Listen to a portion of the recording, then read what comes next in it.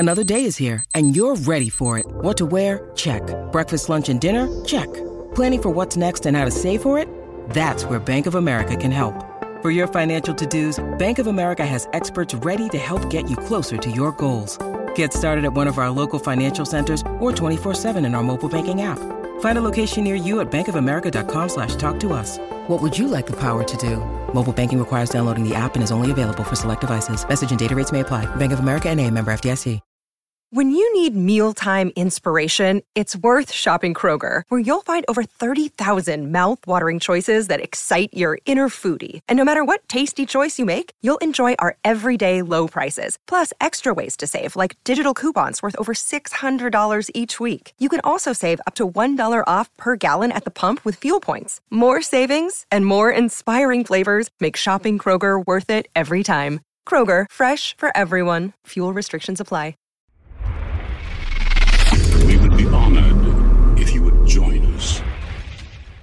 Hey everyone, and welcome back to another video. Something I often see with Andor comments is in regards to what they now call fan service, which is just meaning you have legendary characters, or really the main characters that George Lucas had implemented into Star Wars and that Star Wars is all about, to be in Star Wars shows. And for some reason that's called fan service. Now I understand interjecting one of these characters in a moment that doesn't really require them or really makes no sense. However, in the case of Andor, I do feel that Palpatine could make an appearance. Now, let me make it very clear.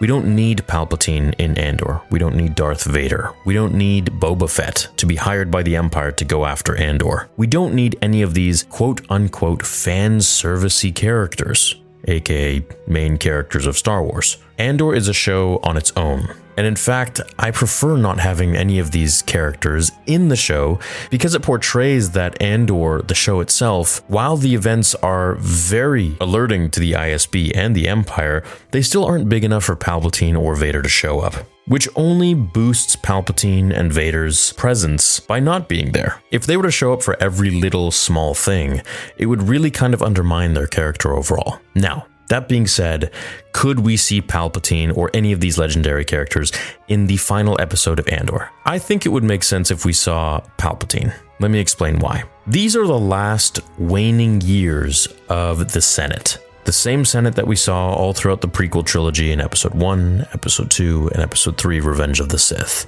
The same Senate that Yoda and Palpatine fought in and destroyed, which is now, of course, repaired. Now, we must ask ourselves, what happens in the original trilogy where the Senate isn't really shown at all? Well, just imagine, why would there need to be any sort of discussion or meeting or Senate hearing if there's one person with a planet killer the size of a planet itself? That being the Death Star. So what I think could happen here is that Palpatine will either show up in the Senate himself when Mon Mothma is speaking, or he will send an ambassador, that being Mas Amedda, Sly Moore, or even showing up as a hologram from somewhere else, much like he did to the Nemoidians in Episode 1, The Phantom Menace, with Darth Maul. Now, okay, we have to ask ourselves, why would Palpatine show up? Well, it would obviously be political. He would be enforcing his power over the Senate, and he would do everything in his power to avoid even a hint of what he's doing with the Death Star. Palpatine is very invested in keeping this a secret.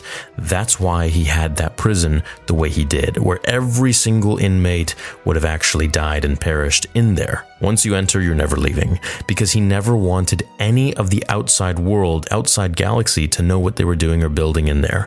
If any word had got out, his secret plans for the Death Star being built could have been in jeopardy. Therefore, if anyone is to show up, it would be Palpatine at the end of Episode 12 in some sort of a Senate council scene. We could see him discussing with delegates. We could see him announcing things to the galaxy through the Senate, just like he did in the Clone Wars Season 7. Now, while it would be cool to see Palpatine fight and do all this stuff, it really wouldn't make sense for that to happen in Andor.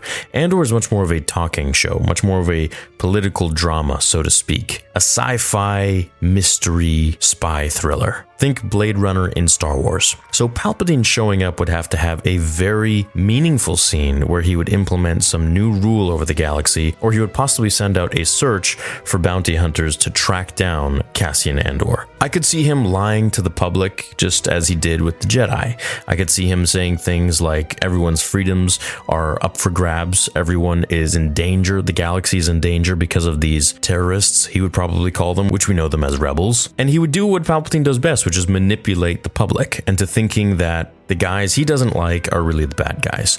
Now, of course, in the Clone Wars, we saw what Palpatine did playing both sides of the Separatists and the Republic. However, what a lot of people don't know is what he did in the Revenge of the Sith novel, which was signed off by George Lucas and written by Matthew Stover. Now, in the novel, Palpatine actually brainwashed the entire galaxy to believe that the Jedi who attacked him were attacking him for no reason and came into his office to kill him.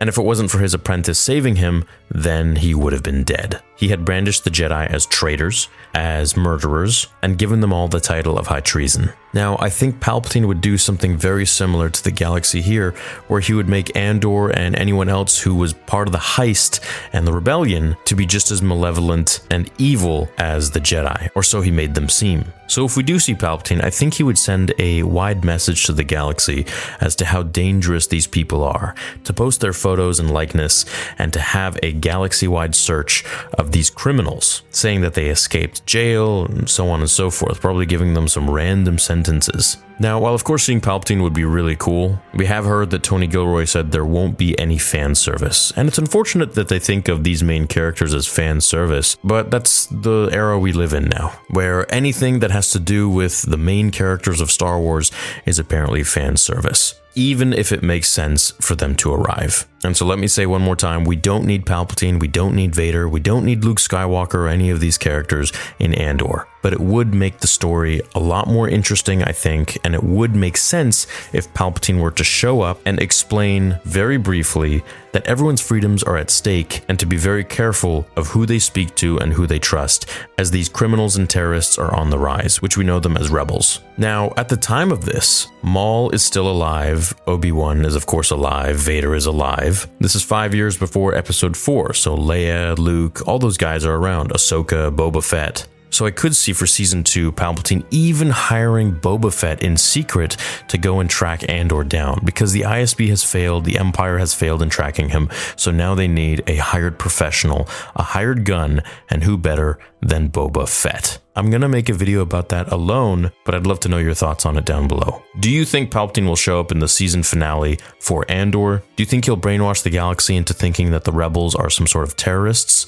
And do you think he'll hire a bounty hunter to capture Andor once and for all? I think it would be really interesting if he captured one of them, possibly even Luthen, on top of Bix. And if word got out, then Cassian would have to team up with Saw Gerrera to free Luthen and Bix away from either Boba Fett or Dengar or Bosk or whoever they would get. I think that would be a really cool finale. But hey, maybe that's just me wanting fan service. Let me know what you guys think down below. How do you think the season finale will end? I hope you all have a great rest of your day, and may the Force be with you always.